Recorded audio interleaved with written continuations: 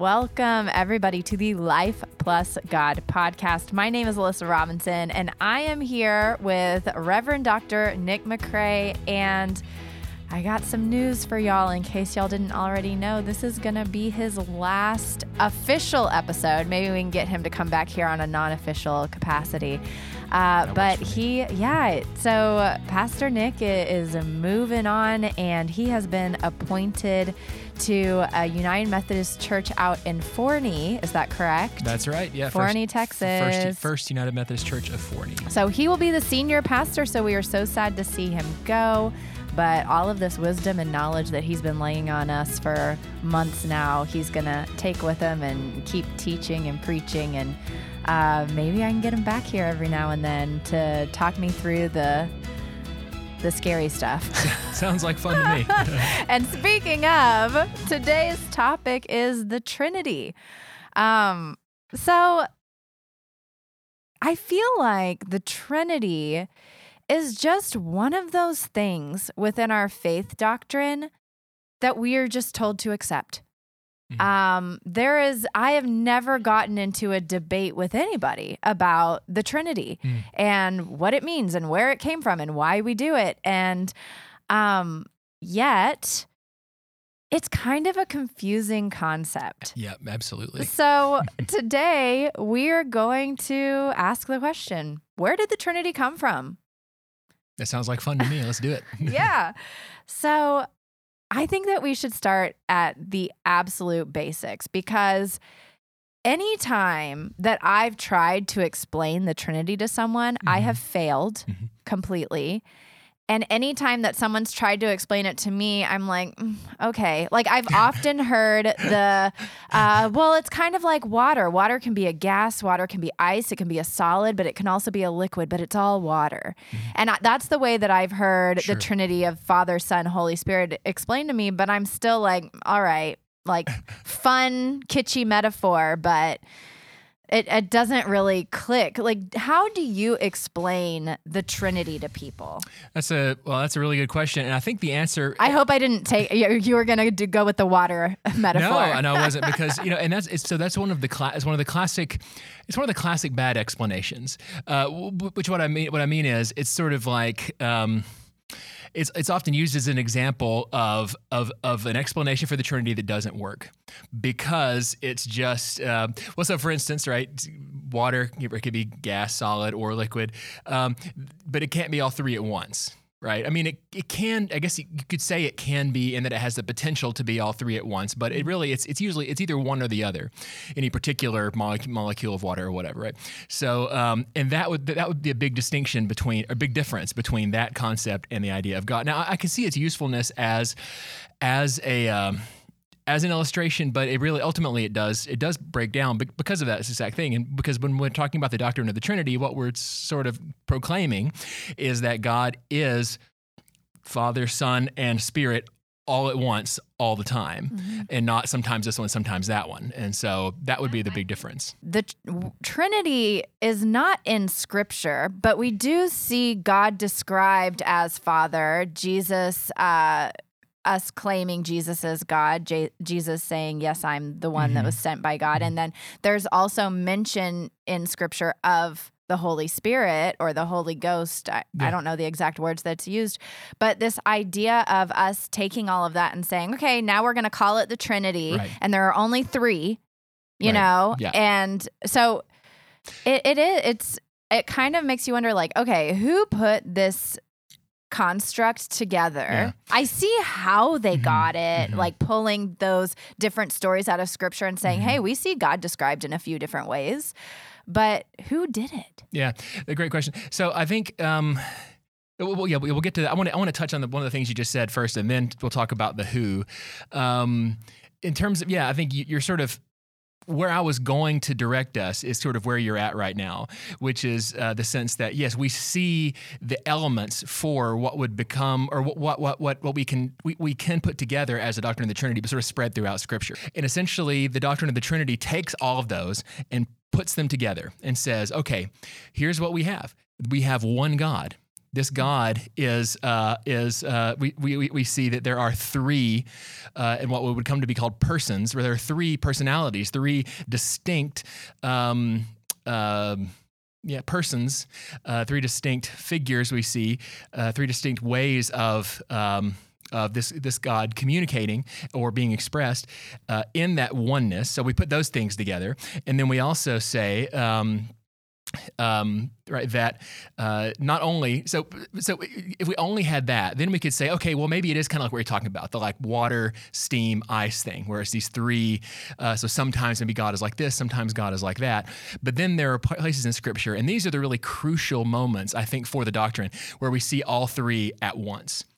Ooh, can you give an example of one of those? Because I don't know if I know a story like that off the top of my head. Yeah, so there are a few places that are sort of traditionally that we look to see this, and I'm going to go to toward the beginning of Matthew. So the baptism of Jesus is like sort of the classic example of where we see all three operating at one time. And so let's see. In Matthew chapter 3, starting in verse 13, we read this. Then Jesus came from Galilee to the Jordan, to John, to be baptized by him. John would have prevented him, saying, I need to be baptized by you, and do you come to me? And Jesus answered him, let it be so now, for thus it is fitting for us to fulfill all righteousness. And then here's the part we're looking for, starting in verse 16. And when Jesus was baptized, immediately he went up from the water, and behold, the heavens were opened to him, and he saw the Spirit of God descending like a dove to come rest on him. And behold, a voice from heaven said, this is my beloved Son, with whom I'm well pleased. So you can see here's Jesus, and then here's the Spirit descending, and then here's the voice of God. So if we have some parts of Scripture saying Jesus is God, some parts of Scripture saying the Spirit is God, some parts of Scripture just talking about God the Father, or the saying that God is one, and then we see them all together, we have to deal with that. And that is how we arrive at the doctrine of the Trinity, that, okay, within God, which is one, who is one, there are three, and persons is the best word that historically has been come up with to describe that. And it doesn't really make sense in a rational sense. Like, for instance, there is no perfect analogy from our world, from nature, anything like that really captures it. And that is because, I would say that's because some things are beyond our rational explanation. So, the Trinity, once again, Christianity would be a lot less messy without it, but it's also, I think, an essential aspect of a lot of the rest of our faith, which is really important. I obviously have a lot more questions, but I want to stop there for a second. Is believing in the Trinity a prerequisite for calling yourself Christian? Okay. That is a great question. For calling yourself Christian, no. For being a Christian, that's going to depend on who you ask. So there's a great video about this. I wish I could remember the title of it, but I bet so. There's a YouTube channel called Ready to Harvest. I would recommend that channel to anyone. Essentially, what this guy does, he's like a Baptist Bible College professor somewhere, but his whole YouTube channel, almost all of his videos, he just describes Christian denominations in sort of as objective a way as he possibly can. He does a really good job, and he has this one video that addresses this, and maybe if you went to YouTube and typed in, are Muslims Christian or something like that, you could come up with it. Because essentially, he's trying to figure out, like, how do we define what a Christian is? And he comes to he says very smartly that this is going to depend on who you ask. So, for instance, from like a sociological perspective, anybody who calls themselves a Christian is a Christian, right? But then when you look at it from certain perspective of different traditions, like, for instance, some traditions would say you have to believe in this list of things in order to be authentically Christian. Other ones would say, well, maybe you don't have to believe in such a specific number of things, but you want to say that, Jesus is God. You want to believe in so there might be a shorter list of things. So it's really going to depend on who you ask. Because there are groups who identify themselves as Christian who don't believe in the Trinity. The Jehovah's Witnesses are a good example of that. They don't have the doctrine of the Trinity. They don't believe in that. They don't Is believe it just Jesus-centric is the whole thing? So no, Jehovah's Witnesses or Father, it would be Father-centric? are sort of like, well, for Jehovah's Witnesses, Jesus is not God either. Okay. So you couldn't really have the Trinity in that respect. They are Unitarian, you could say. They're not Unitarians as in the denomination that calls themselves Unitarian, but they're Unitarian. There's one God. That God is what we call the Father, and Jesus is not God, and the Holy Spirit is not God. I'm not an expert on Jehovah's Witness theology, but that's sort of a basic. But they do consider themselves to be a Christian yes, faith. Yes, as do traditionally Unitarians as well. So nowadays, most Unitarians are in the Unitarian Universalist Association, most of which don't consider themselves, many of which may not consider themselves Christian. But some will, maybe many. I don't know the proportion, but of the people that I know that are Unitarians, I would say most of them don't consider themselves Christians. But historically, Unitarianism was a Christian denomination, and they were basically Christians that just didn't believe or didn't accept the doctrine of the Trinity. So in every other way, they worshipped in almost the same way. The hymns were, in some cases were the same. They would do all the other stuff, but they just didn't accept the doctrine of the Trinity. So I think it's a very important element of Orthodox Christian theology. I guess I would say this: if someone doesn't need to understand and so for instance, let's say someone became a Christian. They learned about Jesus. They said, I want to be a Christian. I want to be like Jesus. And they become a Christian. And they had never heard of the doctrine of the Trinity. They're still just as much of a Christian as someone who studied theology for years and decided, the Trinity is totally right. On the other hand, someone who actively rejects it. Now, I'm not saying that person would immediately stop being a Christian, but I do think they would really need to. They would really need to explain that. They would. That's different in a way, right? And so then I would just have questions for them. Okay, well, why do you reject it? Well, where do you see, I would want to talk about that with them. But I do think it's a normative part from my perspective, of Orthodox Christian theology is the doctrine of the Trinity. What is the purpose of the Trinity? It is a construct that we created as a part of the faith structure. That we did pull from Scripture, but we created it. Right. It was not something that was laid out for us of this is the way that God presents God's self. Why? Why do we even need it? Rather than create it, I would say we discerned the doctrine. And also, once again, a doctrine is a teaching, right? And so it's arguable what the quote-unquote doctrines of the Bible are, but the question stands as to why, what's the point? What's the purpose? What effect does it have on Christian living and theology at all?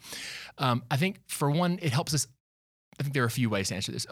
On a very, very practical level, experiential level, it helps us understand those parts of the Bible where we see things wait a second, I thought so God is God, but now it's calling Jesus, the only God, or now the Spirit is being called the Lord, but just over here it said Jesus is Lord, and over here God the Father is referred to as Lord. So on one level, it helps us understand that. So I think that's a practical reason for that.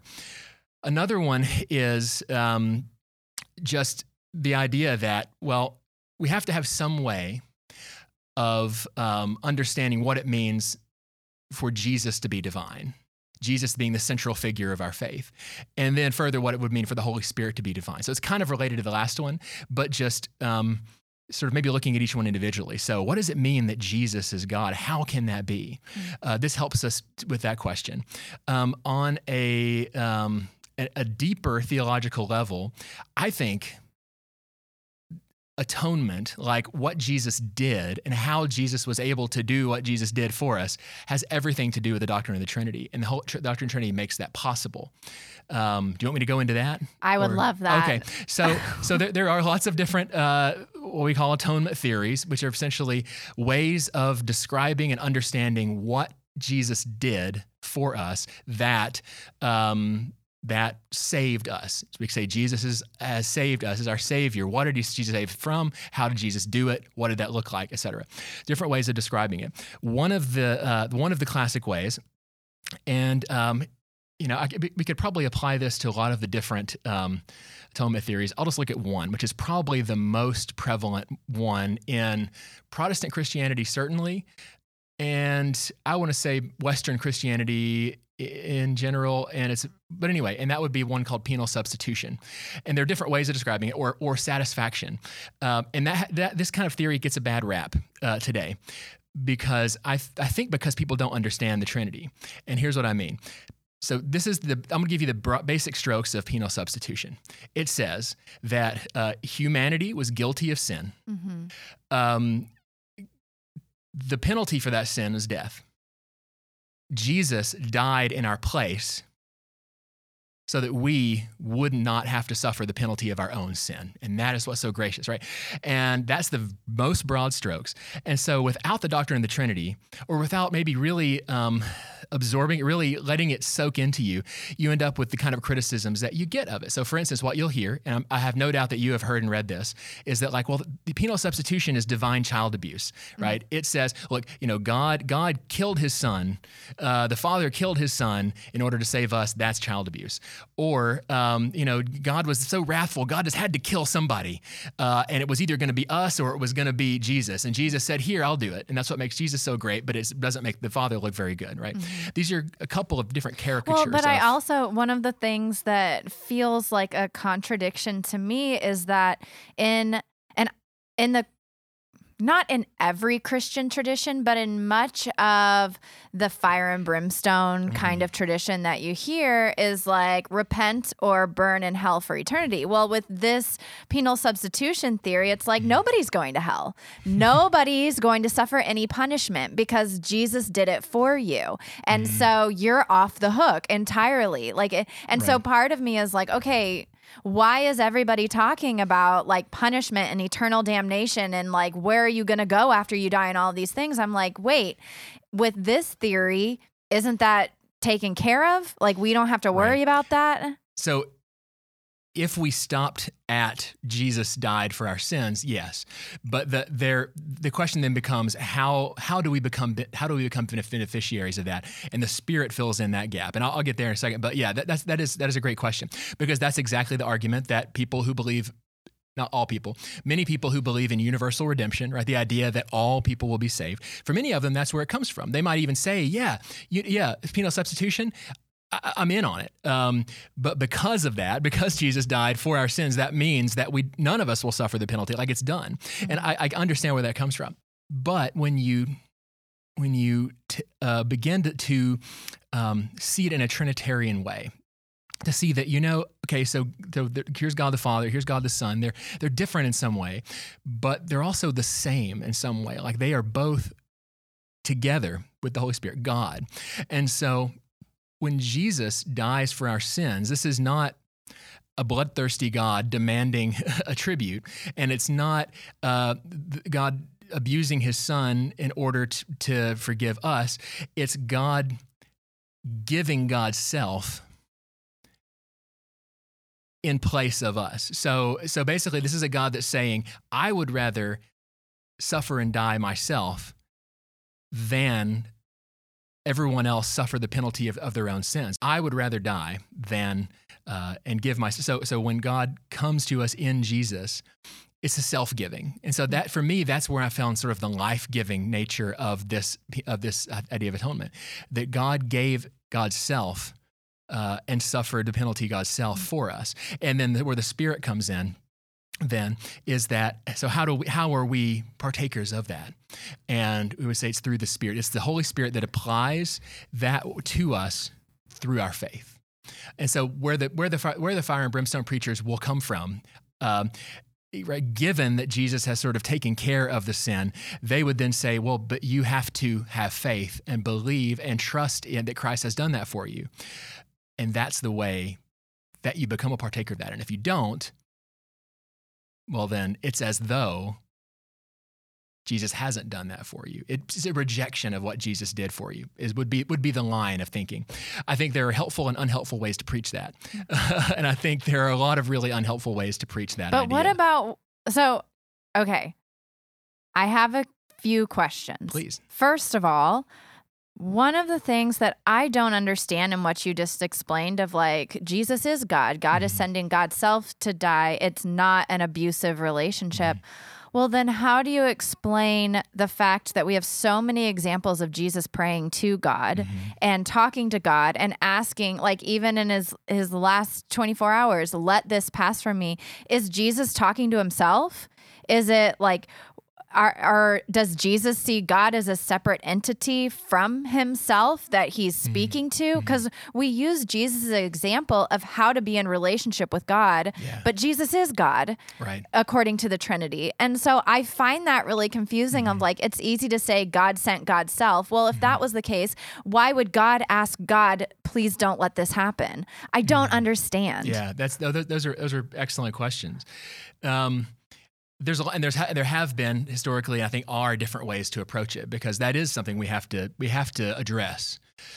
There's a couple of different ways that I'll put that we might address that. One is that, right, so when we talk about Jesus, right, so we're talking about the nature of, like, that Jesus is both fully God and fully human. So there's this fully human aspect of Jesus that is sort of, and it's hard to describe this. Well, there's a fully human aspect, a fully human dimension of Jesus, and a fully divine dimension of Jesus. And those are together, but they're not the same. Like, humanity is not therefore divine in that exact same way, but the two things are kind of married in Jesus. So one way we might address this is to say, well, Jesus is God, but Jesus is God mediated to us through a real human person with real desires, real normal human desires and temptations and fears and that sort of thing. And we also see through Scripture that in some way that I don't have nobody has a great explanation for, that Jesus seems to know an awful lot, but not everything, right? So, and I would attribute that to Jesus has a human brain. It may be God, but has a human brain, and there's only so much the human brain can contain. That's a whole other discussion. But so I think that Jesus, while being fully God, also has this deals with the same stuff that we do, and that's a very human thing to do. Would be to say, I really don't want to do this. And yet still say, but not my will, but your will be done, right? So in the end, even though Jesus is saying, like, I'm really not looking forward to this, but it needs to happen, but I'm on board, like I'm with it, right? So right. So he doesn't, because I believe when he says, "Yeah, not my will, but your will be done," that's him saying yes, right? He's but not if kicking he's and saying screaming. not my will, but your will, would that mean Jesus as God and Father as God have two different wills? Yeah, that's a classic question, and I also don't know I know there is a traditional answer to that. I'll just answer from what comes to mind when you say that, and I'm still trying to decide what I think about this particular one. So, particularly, and I'm sure it's not just like Reformed Calvinistic theologians, but one of the sort of things you'll often hear from Reformed Calvinistic theologians is that Jesus is beginning to sense the weight of all of humanity's sin in this moment, right? Something that Jesus had never experienced sin before, right? Being a sinless person. And now God is preparing to like lay all the sin of humanity. The Father's going to lay all the sin of humanity on Jesus, which he's agreeing to, but it is a horrendous experience. And they will also say, and I also I'm trying to decide how I feel about this, because I think there's maybe some scripture that would counteract this. But they'll also say that on the cross, when Jesus says, my God, why have you forsaken me?" They will say that he really meant it, because in that moment, all of the sin of humanity was on him, and God, to use a human metaphor, is God looked away because God can't look at sin or something like that. And so Jesus really did feel for like just a brief moment what it would be like for humans to be separated from God, and that was part of the suffering of that Jesus underwent. I think there was some scripture but that he is God. Exactly. It's so the Trinity. This. Man, what an episode to go out on, Nick. Seriously, like this is the hardest thing. The Trinity is one of those topics that the more I ask questions, the more I talk about, the less clarity I get. Yeah. And the more confused I get. And I feel like that's what's happening right now is I'm extremely confused, which I'm okay with. Yeah. Like I'm happy to sit and wonder, but one of the things that you talked about was like, hey, there's a difference between like not fully knowing the Trinity and rejecting it. Yeah. So what about the in-between? Because I would say like I probably sit in, like, I'm not ready to reject it, but I'm not just going to say, oh yeah, I believe that 100%. It's too confusing. I have too many questions. I'm not sure. I don't understand. Is that a problem if I die and I'm like, I can't say with absolute that I fully believe in this structure? I don't know. I really just don't know. Yeah. And that's not rejecting it. No, There's gray areas that I feel like we don't always embrace. Absolutely. And is there mercy on that? I mean, absolutely. Like, once again, if everyone had to have perfect theology in order to be saved, in order to be in right relationship with God, maybe one person in all of humanity would be saved. Right? Because I don't know. I mean, you might find some people that will say, yes, we agree 100% on everything. Well, I feel like there's a lot of people who say it. I don't know if they actually feel it or believe it, but it feels like when you walk into a church, you are among people who are living in certainty. Yeah. And that's the feeling that, and we've had this conversation. Is everybody faking it? Maybe. But like, I think that I just want to hear more people say, I don't know. Yeah. I think people on the whole, I think people that are in churches, I think most of them are trying. I think most of them are wrestling with it or avoiding wrestling with it. Yeah. I mean, this episode's not going to make you feel better about the Trinity. Probably not. Yeah. Well, but I do think there could be things to inspire and edify in this conversation because it will show the messiness of the whole thing, but it will also show that for me, when these discussions show me that I have the raw materials to go in and like start exploring it myself, to say, okay, I want to look at those scriptures and see how I put them together, see if I can see that, right? Because I think, so to your question, is there mercy of it? Does everybody have to have the perfect theology of the Trinity or of anything? Once again, no, because if I don't think anybody has the perfect theology, probably. I do think that that gray area between outright rejecting, which once again, for that person who is outright rejecting, I would just want to have a conversation with them about why and walk them through and see where their issues are and see what is it they're actually rejecting? Are they rejecting that there's something that doesn't make sense that they don't get? Or are they rejecting it because they really think like Jesus isn't God and therefore, I want to know what it is. But I do think that wrestling with the doctrine of the Trinity is a good thing, which is not to say that someone who's just like, yep, I'm all about the Trinity, that there's a problem with that necessarily. I think I would want to know that they have thought about it and didn't just say, oh, so the Trinity's the thing we're believing in? Cool. I mean, they might do that. Like someone who's new to the faith might do that. And I wouldn't have any problem with that because they haven't had time. They haven't had the opportunity or really the encouragement to do that. But well, and I'll say this, when we're trying to actually lay it out into words, that's very difficult to do. I will say specifically with the Holy Spirit, that's not something I'll fight because experientially I've felt the presence of the Holy Spirit and maybe that's just language we create, and I don't know what it is. Whatever you want to call it, the energy of God, there have been times in my life that it's been tangible. I've felt it, and so it's not necessarily that I'm fighting that God comes in different forms, but I do want to ask, like, the idea of the Trinity of three feels very limiting to me. Of like God only presents God's selves in three ways: Father, Son, Holy Spirit. When I'm wondering, like, okay, we've seen examples in Scripture of God as mother. We've seen examples of Scripture where God is non-gendered. We've seen examples in Scripture where God shows up as a burning bush, and so God is nature. Like, why is it that we limit it to the three? Rather than saying God can appear in an infinite number of ways that we will never understand. And that's the doctrine. Yeah. God the infinite. Right. I think there's something very true in what you said, right? That God can and does and will and is liable to speak in any way through any medium. And some of the examples you give are perfect examples of when God has done that. Yeah. So in that sense, I think, yeah, absolutely. We don't want to do what I hope we don't want to do. What I don't want to do is to let theology be a straitjacket in the sense that or a mold, right? In the sense that it has to fit just within here.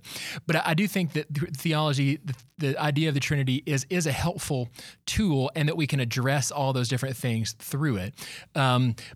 So I guess what I'm saying is the Trinity doesn't have to be a limiting factor. It can be, and I think that would be a problem, but it doesn't have to be. So I'm thinking, for instance, the burning bush.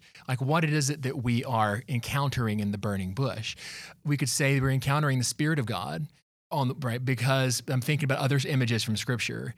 I'm thinking about the tongues of fire that descended upon the disciples on the day of Pentecost. Yeah, and we call that the Holy Spirit. Right, exactly. Yeah. And so we could then say, okay, this is an image. We're talking about the Spirit, the holiness of God, the Spirit of God. Or we could say God is speaking out of the bush. And so therefore what we see is God's Word. And when we look then at John chapter 1 to see Jesus is the Word, right? Then we can say, okay, so it's this, what we would call the second person of the Trinity, the eternal Word of God, the eternal Son of God, that is we're encountering here because God is speaking, right? So we can use those to understand it.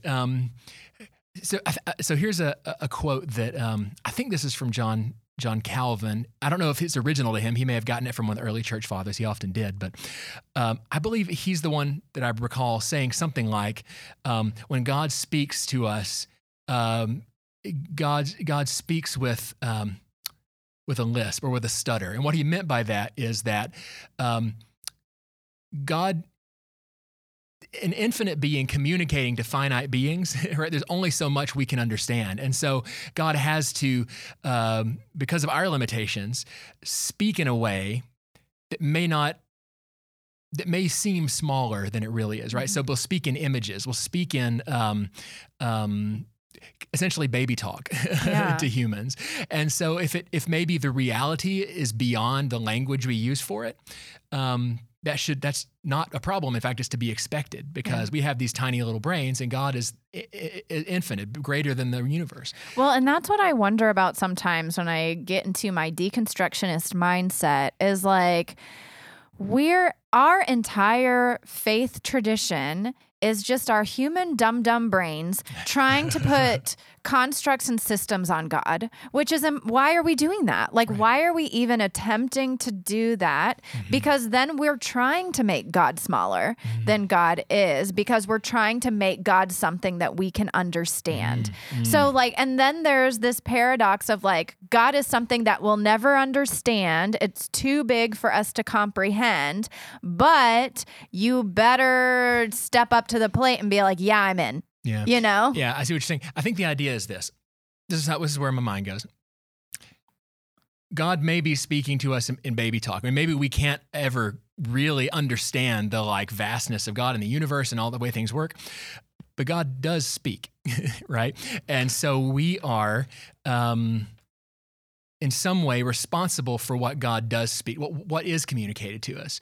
And I would be one who would say that we don't. I mean, I think that there are. I think there's a field of things you can legitimately draw from what God has spoken to us. So everything's not going to look alike. That's why we have different denominations and different traditions and different ways, even within traditions of doing things. But I do think that there are some things that are part of that, and some things that come from outside, right? That are not part of that thing, nothing that God has, or maybe even contrary to what God has expressed to us. And so yeah, I guess what I would say is we can't understand it all, but what we have been given, I think we have a responsibility to, and I would say I'm glad we have the opportunity to deal with that, right? To try to understand it and try to figure out how to live our lives by it. Mm-hmm. Part of my goal in life is to constantly be fighting the patriarchy. Sure. Yeah.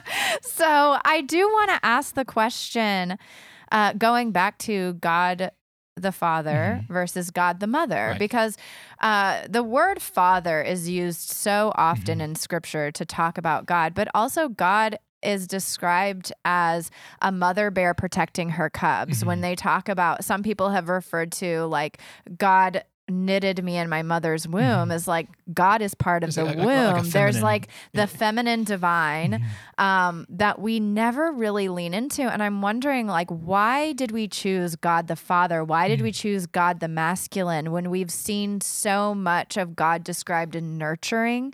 And I've brought up in some worship meetings every now and then, I was like, I'd love for us to talk about God the Mother. And what if we did the Lord's Prayer, Our Mother who art in heaven? And it makes people so uncomfortable. And I don't understand why.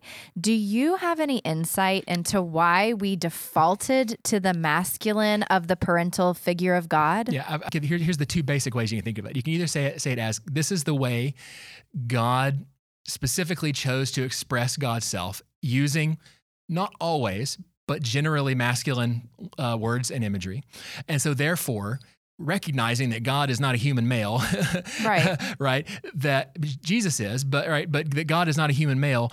That there must be something about this concept of father and son that is important. So that's one way to look at it. Another way to look at it would be, and I would fall maybe more on that side. I don't know. I'm working through this, but. But also, I would say that in that case, if we're going by that understanding, that God specifically wanted God's self expressed in this way, that what we're essentially talking about, to use something a little more modern, is this is God's preferred pronouns, right? Are the he ones, for whatever reason, recognizing that God is not a human male.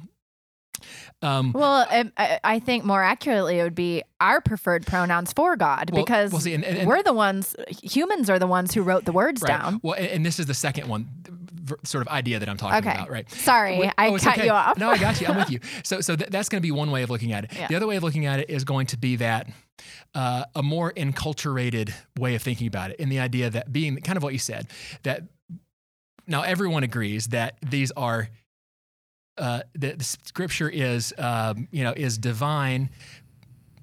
Would agree to a degree that is divine, but written through human authors. Yeah, right? And to learn more about that, go back to our the Bible? Can we trust the Bible episode? Right, exactly. Yeah, and so some with maybe a more what is traditionally called a higher view of Scripture, although that's contested language, but would say that yes, God it was within God's choice, divine choice, that kind of language be used about God. The other sort of end of not total end of the spectrum, but it's the shifting a little bit on one direction on the spectrum, would then say that, well, no, God did direct in some way the writers of Scripture, but not to the level of language. So this is what's called either verbal inspiration is the other thing, right? The other one I'm talking about, right? That God specifically inspired each individual word, so that each choice of word was inspired by God. This other way of thinking about it is not gonna hold to verbal inspiration, to say that God inspired the basic thrust of the text, but that the language used is entirely based on the culture of the author. And so therefore, because it's mostly men writing in a patriarchal type culture, where the father would be seen as the protector, the head of the family, the authority, etc., the one with the power and authority within a family, society, whatever, that would come down through there. And I understand why people see it that way. The Lord's Prayer specifically is a particularly challenging one, because the Lord's Prayer comes in whole, except for the very end part of it, from Scripture, right? Mm-hmm. So that would be, if you wanted to change it to God, our mother, I would see why some people might have a problem with that, because they say, well, okay, you're changing the Scripture. Okay, I get it, like whatever.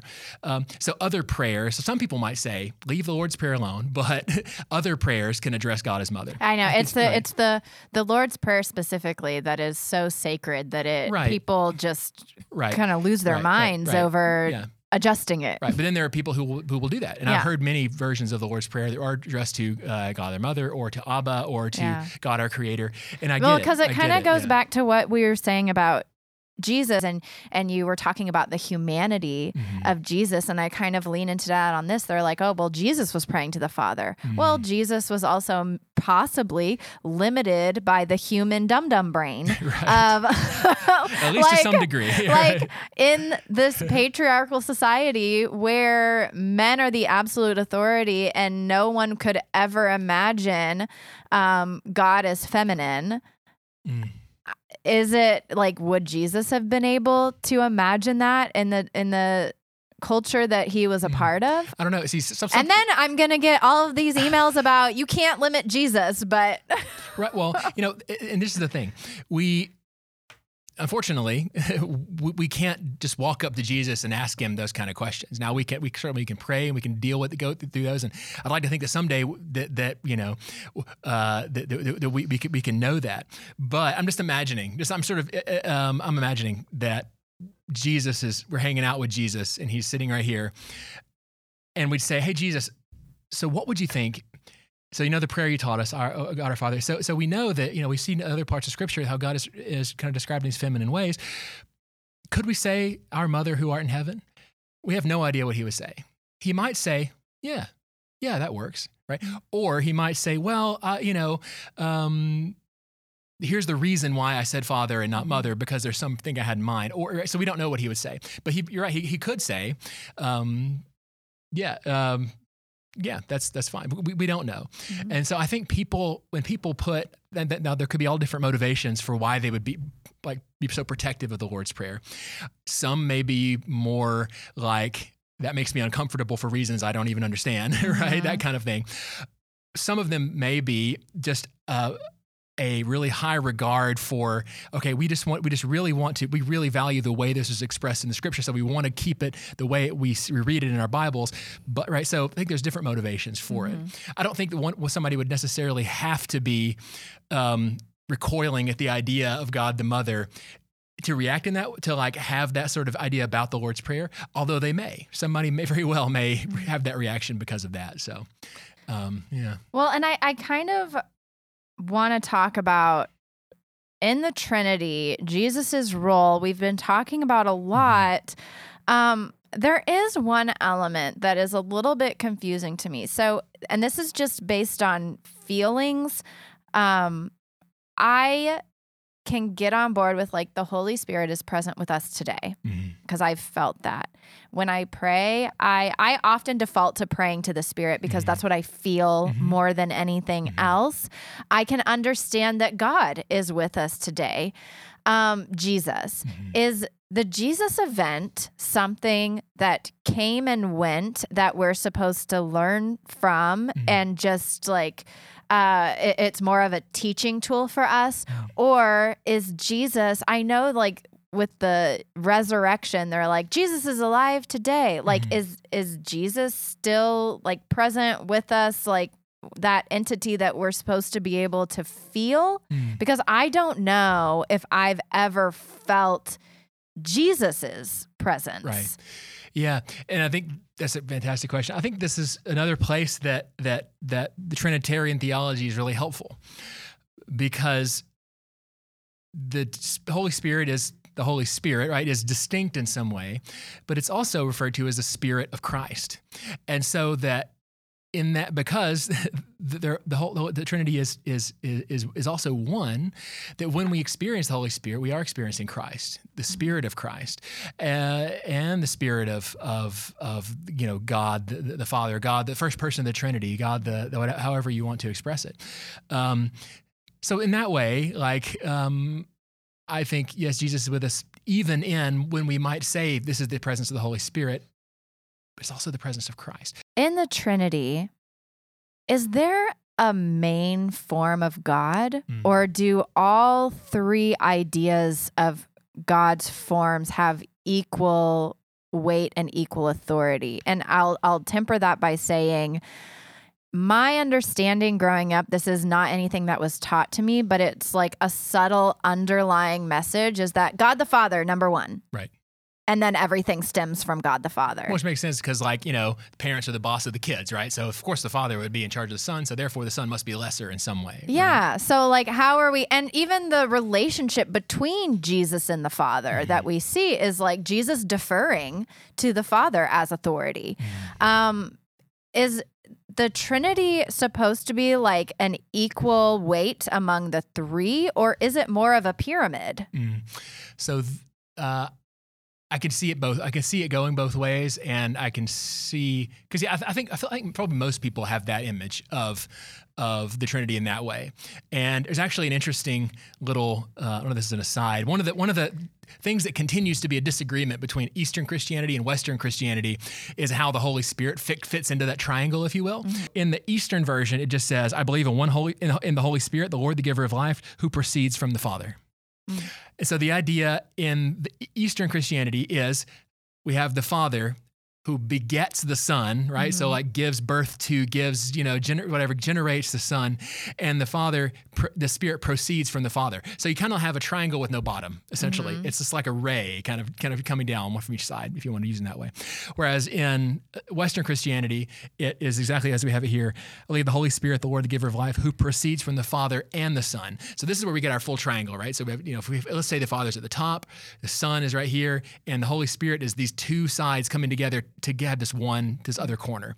But it feels like in any description, the Holy Spirit is third on the totem pole. Right. Well, which is odd to me because that's the one that I feel most connected to. Right. Well, but I think Eastern Christianity would disagree, and they would say that's why this is important, because they would say that subordinates the Holy Spirit to the Son, whereas their version only has the Spirit coming from the Father, so that the Son and the Spirit are like on the same level, if you will.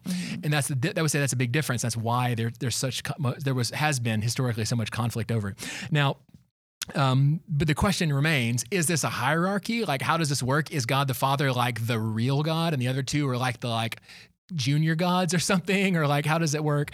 I think an answer to this that has been given is that what we're talking about, because there's still one, we're still talking about equality, but we're talking about role essentially here. That the Father sends the Son, and I see where Western Church is coming from, because you read all kinds of scriptures about the Son sending the Spirit, but you also read about God sending the Spirit. So I think that's where they're coming from. Just once again, it's an inductive thing. We have two Bible verses. One says, Jesus says, "I will send the Spirit." So nobody sends God. Right. And so, in this point, now the Trinity, we're talking essentially about speculative is not the right word. We're talking about trying to put language on a mystery. Yeah. that it's back to our dumb human brains, right, of like we're trying to create a construct where it is impossible to create, and it's not gonna work. Right. So in our minds it seems impossible to say how can one sort of have the authority to send the other one and yet not be greater in some essential way from the other one. Because in our dumb human brains, right, we think in terms of hierarchy. Right. And that's the only way we understand the world. Right. What I do with that is just just talk about human dumb brain, like you said. Like, we have the scripture, we do our best to kind of like understand God by what's there. But when it comes to those inner workings, those things that we're trying to like piece it all together, at some point we just have to say, yeah.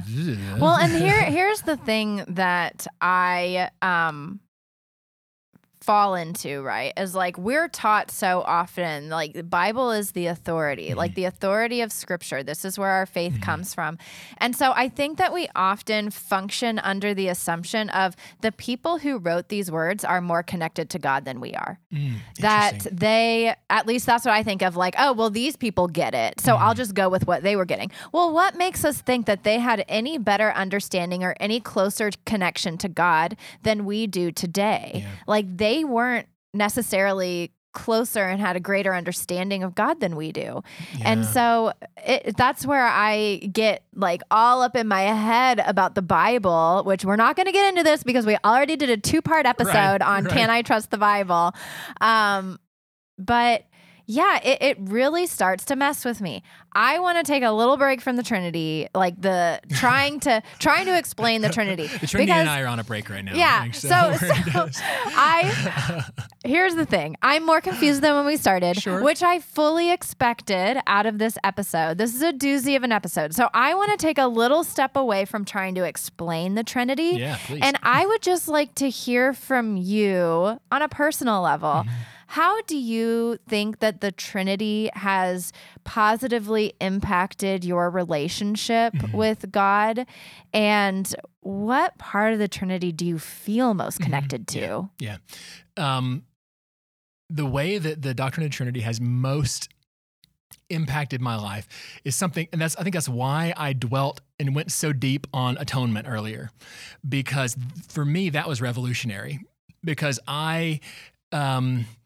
particularly penal substitutionary atonement, it had gotten such a bad rap to me. It was, even today, when you go into the Board of Ordained Ministry of the United Methodist Church and they say, talk to us about atonement, and you say, well, I really think, for me, penal substitution makes the most sense. You kind of get weird looks because it has gotten such a bad reputation in mainline Christianity, and it really because it's been explained so poorly and has been preached so badly in so many ways. And so I get it. And I used to agree with that.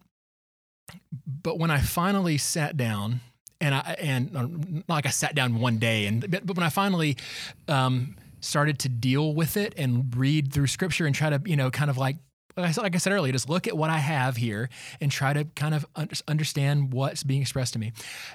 When I saw, wait a second.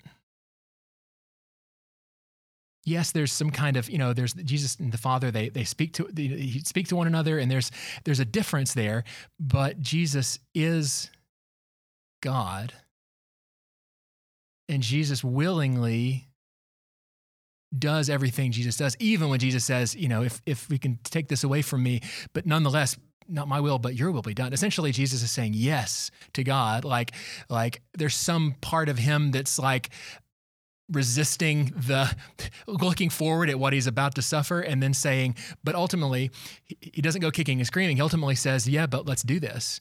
To me, that made all the difference. And because it changed the way not only that I could say, okay, I get penal substitution now, and maybe that would take a whole other podcast to explain why I think that's the most, not the only atonement theory, but the central, for me, the most unifying. And I'll be honest, I'm not on board with it, but I respect your belief structure. Well, right. Well, because to me, it showed. It wasn't just Jesus who was giving himself for us. It was God, right? It was like the same essence who created the universe would be willing to do that. Mm-hmm. To me, that was so powerful. And that's where it was like, okay. And then when I began to hear other people talk about penal substitution in ways that were saying like, oh, it's divine child abuse, it always come to mind. That's because just think about the Trinity. Now, not everybody, that answer is not going to like satisfy them. They're going to be like, yeah, but here's a lot of different reasons why. Mm-hmm. And they might have really good arguments. But when I just go back and remember 3 persons, but one essence, one God, it's the one God who's doing this. That changed everything for me. Well, and I will say, I'm a little envious of, I've been very open with that. I struggle with the Jesus as Savior. Yeah. And one of the things that I think after you explained like your personal epiphany with reinterpreting penal substitution and atonement, it makes more sense why you are so confident in why Jesus did what he did. And that's why I think I've had so much trouble latching on to Jesus as Savior, is like, why did this have to happen? I don't have an answer. And they're like, none of the theories, and maybe you're right, like none of them have been explained in a way that's really helpful. And so it hasn't clicked in for me yet. But I just I'm like, there are so many reasons why this didn't have to happen. Yeah, right. Like, if God is big enough, why did this have to happen? Why was this the only way? There had to have been more than one way. And then I imagine like Doctor Strange from Marvel, like coming up with all the different scenarios of what could have happened. And he's like, no, this is the only way, you know? And there's actually a whole theology that's exactly that, called Molinism, that I would love to talk about some of the time. I thought you were going to say the multiverse theology. Yeah, well, I mean, Molinism basically is the multiverse theology. It was essentially said, I'll just do a little aside, and people can go to YouTube and type in Molinism. Find William Lane Craig. He's one of the best people to talk about it. Essentially, this is the idea that God, being infinite, could see every potential universe, and so then chose to like actualize the one wherein these things happen, where maybe the most number of people freely chose Christ. And so essentially, this is a way to reconcile God's sovereignty and freedom of humanity. So it's just said, okay, let me look at all the possible universes where of every possible free choice a human could make, and then to say this is the one, I'm going to make this one real. Well, so anyway, I would love to bring you back on a future episode of, I know you'll be busy, but a future episode of like, why did Jesus have to die, and go through all of the theories around that, because we've only brought up one element of one theory, because like you mentioned, there are more theories within the atonement theory. And so would you say that Jesus is the branch of the Trinity that you feel most spiritually connected to, or is that oversimplifying? Well, because for me, it is cut and dry. It's the Holy Spirit for me. Like, that is what I feel most connected to on a daily basis. And then scripturally, it also makes sense to me that the Holy Spirit was sent down to be with us. I'm like, oh, that's why I feel it so much more acutely than God the Father or Jesus the Son. That's a great question. I think when I think of it experientially, like who is it, like when I'm praying or when I'm sensing the presence of divine reality, which of the three persons is at the forefront of my mind? It probably is Christ. It probably is Jesus. I guess it is. And for me, I think that's because I think of Jesus as that complete, perfect expression of God, right? Is one of the ways that I talk about what it means for Jesus to be the Word of God is that words are what we use to communicate. And so Jesus is like the ultimate communication of God to show us what God's like and what God desires and that sort of thing.